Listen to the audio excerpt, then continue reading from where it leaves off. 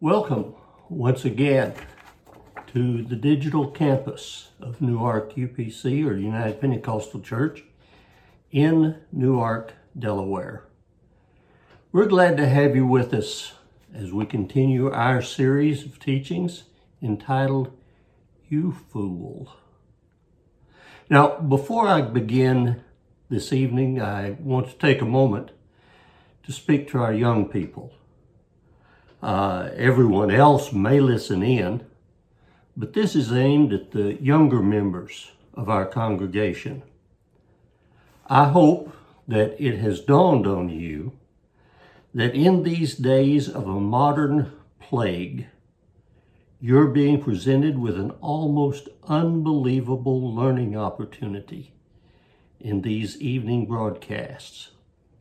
Along with the Bible teaching, you are getting to observe and evaluate multiple styles of study that's manifested in the organization and presentation of these lessons from a variety of teachers with a range of personalities and ministerial experience. There's no telling where the paths of life may take you. Today may be presenting you with the very thing that you will find exceedingly valuable at some time decades from now.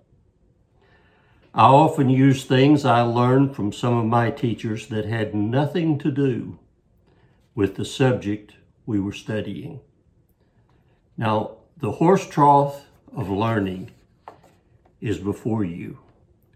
So since you are here, you may as well get a good drink. Now, back to our lesson. Tonight, I will be going to 1 Corinthians chapter 1 and teaching on the subject of the foolishness of preaching. That phrase, taken alone, might be covered in 3 to 5 minutes. When it's put into the context of both Paul's writings and the world condition that they describe, it expands far beyond our time limit for tonight. So here we go. Now, the church in Corinth had many problems and misunderstandings that Paul addressed in this letter. After a short introduction and a summation about baptism, he turned to the matter of foolishness and wisdom as related to the preaching of the cross, the crucifixion. Let's take a little trip through a few verses here and see if we can pick up on Paul's thinking about the world's wisdom and the foolishness of preaching. We'll mainly be using the King James Version tonight and start with 1 Corinthians chapter 1, verse number 17. For Christ sent me not to baptize, but to preach the gospel, not with words of wisdom. The New Living Translation says, not with clever speech, lest the cross of Christ should be made of none effect.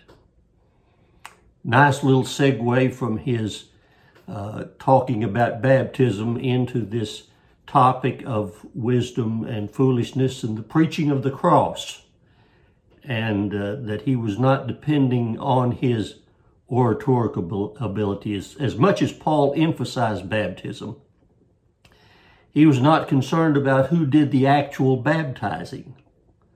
His accent, his calling, was to preach the gospel.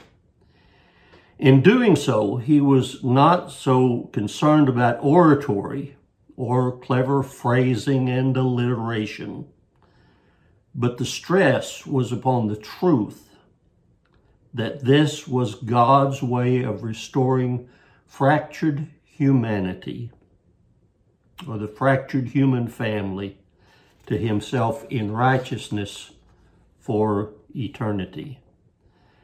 This is quite a turnabout for Paul as a student of Gamaliel, would have been well trained, not only in the law, but also in logic, rhetoric, and argumentation. He had come to realize, however, that a person convinced by intellectual prowess and persuasive argument can be drawn to another conclusion by a more clever argument. Someone touched by the power of the cross, though, has a shield of experience that is impervious to other claims. Verse number 18, for the preaching of the cross is to them that perish foolishness, but unto us which are saved, it is the power of God.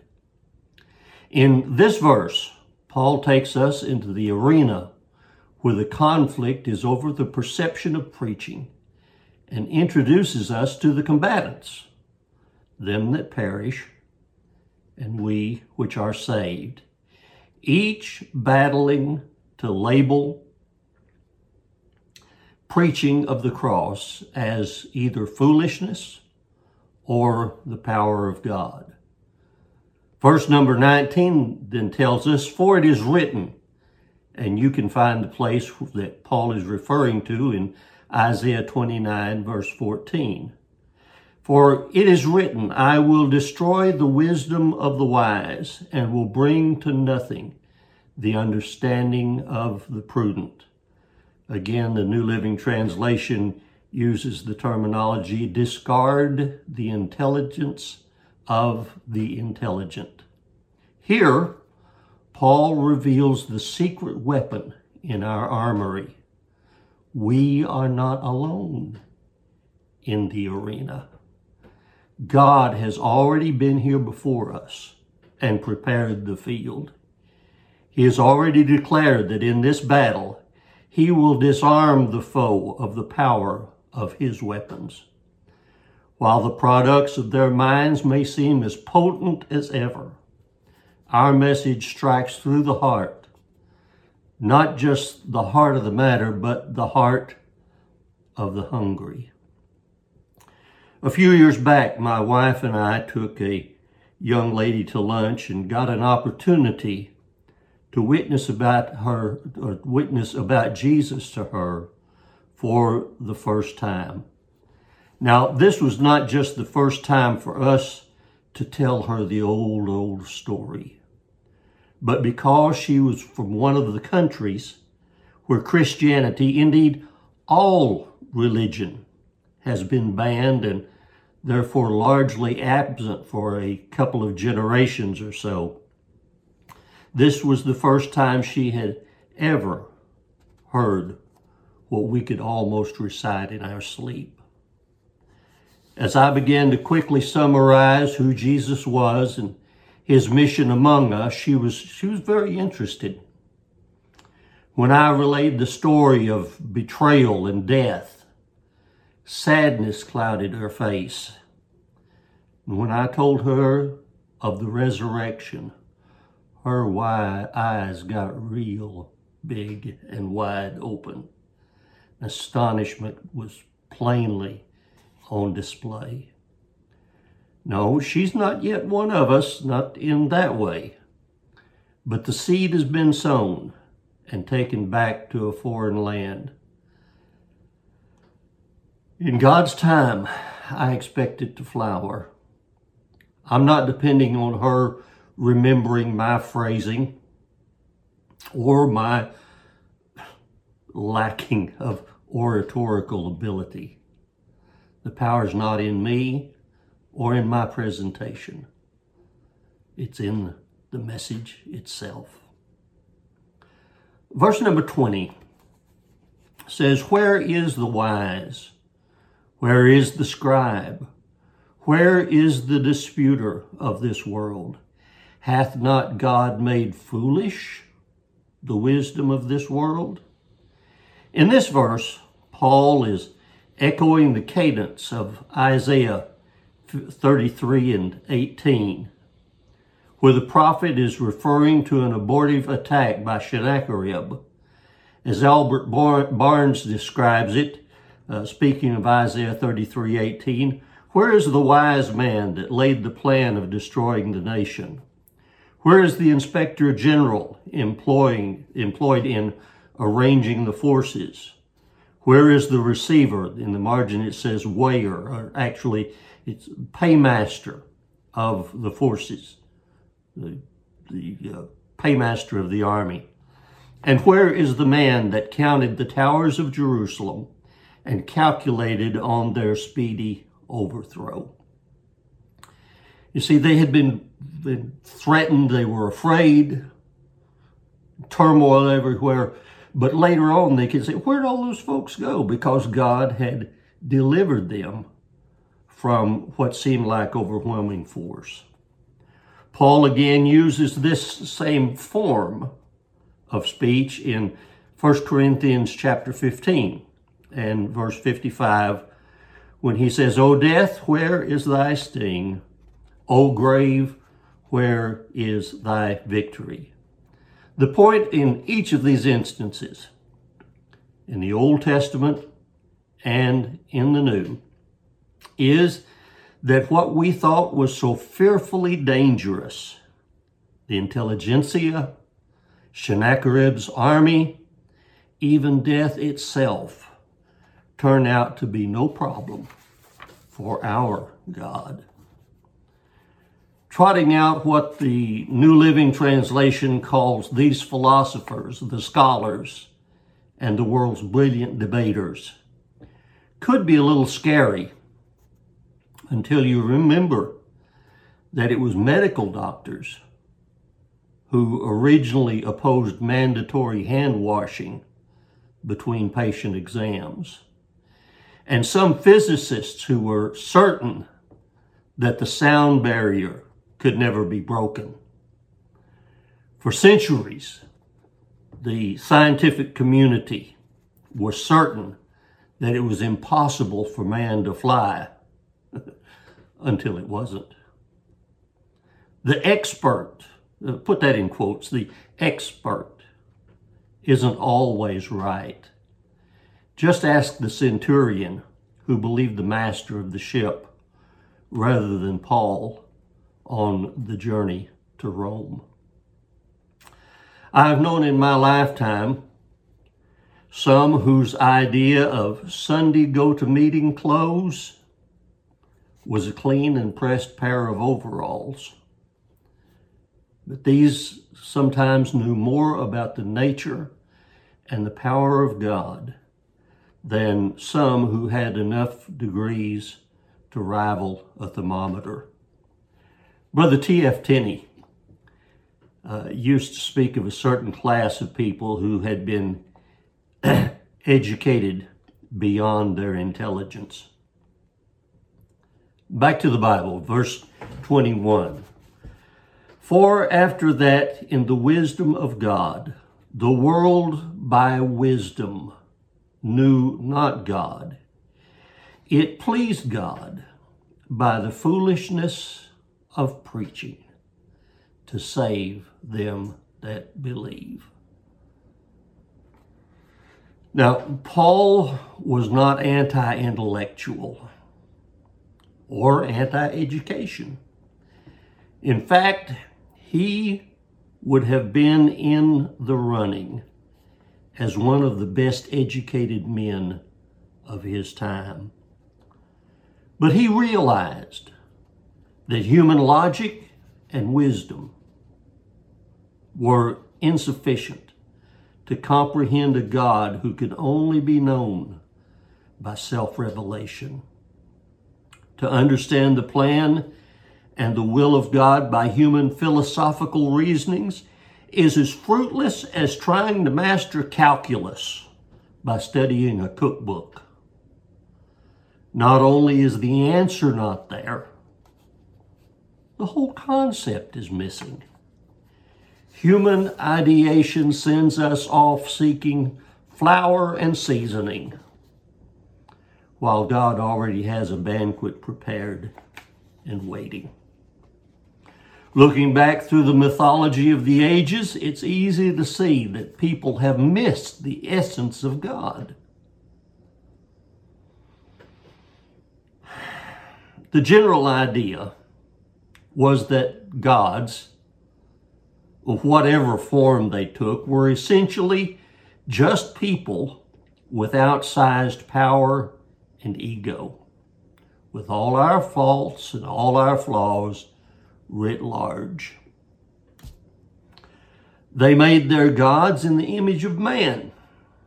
In mythology, it was necessary to appease the wrath of the gods by elaborate sacrifices. Even then, their capriciousness might undo all the efforts of their devotees.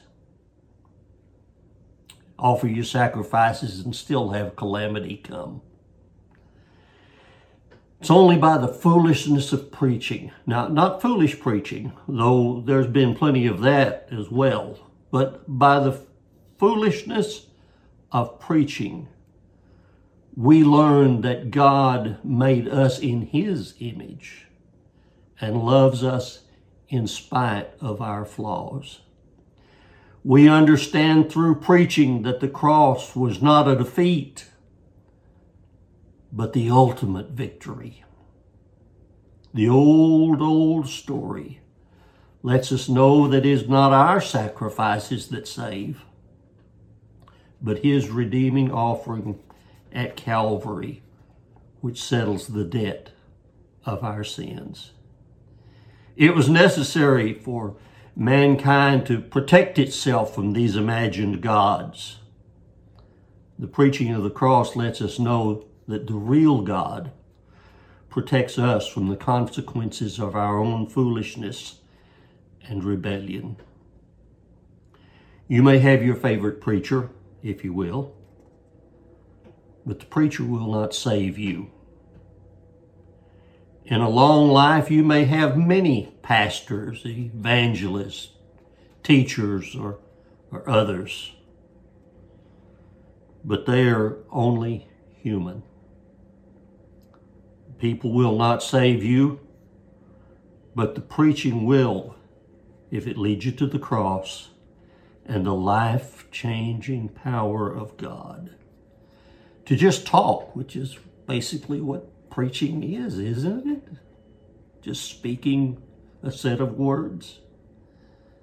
Whether you talk soft or loud, on an intellectual plane, or with South 40 clarity, well planned and with thought out phrasing, or unexpectedly impromptu, it may seem the weakest of instruments. The Jews may find the stumbling block of a sign they didn't want, and the Greeks categorize what does not stay confined to their rigid reasoning as foolish. But the preaching of the cross has worked a wonder in my life, and very likely in yours. They may not accept it, but verse 24 says, "But unto them which are called, both Jew and Greeks, Christ, the power of God and the wisdom of God." It's not in what we can come up with. It's what God has done and the telling of that message. Verse 27, verse 26, let me go back there. For ye see your calling, brethren, how that not many wise men after the flesh, not many mighty, not many noble are called. There may yet be those that classify us as from the other side of the tracks, an ignorant and unwashed rabble. Well, maybe we're not the elite inhabiting the halls of power or the towers of academia. But we know whom we have believed, and we are part of that blood-washed throng of Revelation 1 and 5. Then verse 27, but God has chosen the foolish things of the world to confound the wise, and God has chosen the weak things of the world to confound the things which are mighty. Well, that pretty well sums us up. We may not be much, but He has chosen to use us. Let's pray. Lord, we thank you for making us part of your kingdom. I'm not anything, and neither is anybody I know except you. Since you first touched me in the desolate reaches of the West Texas desert, I've never come close to earning my keep or deserving your attention. My highest intellectual attainment before you could rank no higher than a baby noticing its own hand for the first time. Lord, I don't even know how to continue this except to say thank you. Thank you for loving me. Thank you for sending someone to tell me of the truth of the powerful cross of Calvary. Thank you for more than I can ever know. Thank you for being our wisdom, our righteousness, our sanctification, and our redemption. In Jesus' name, amen. Well, it's been good to have you with us this evening. Hope you will join us again. And until then, remember, we're talking about you fool. God bless you. Good night.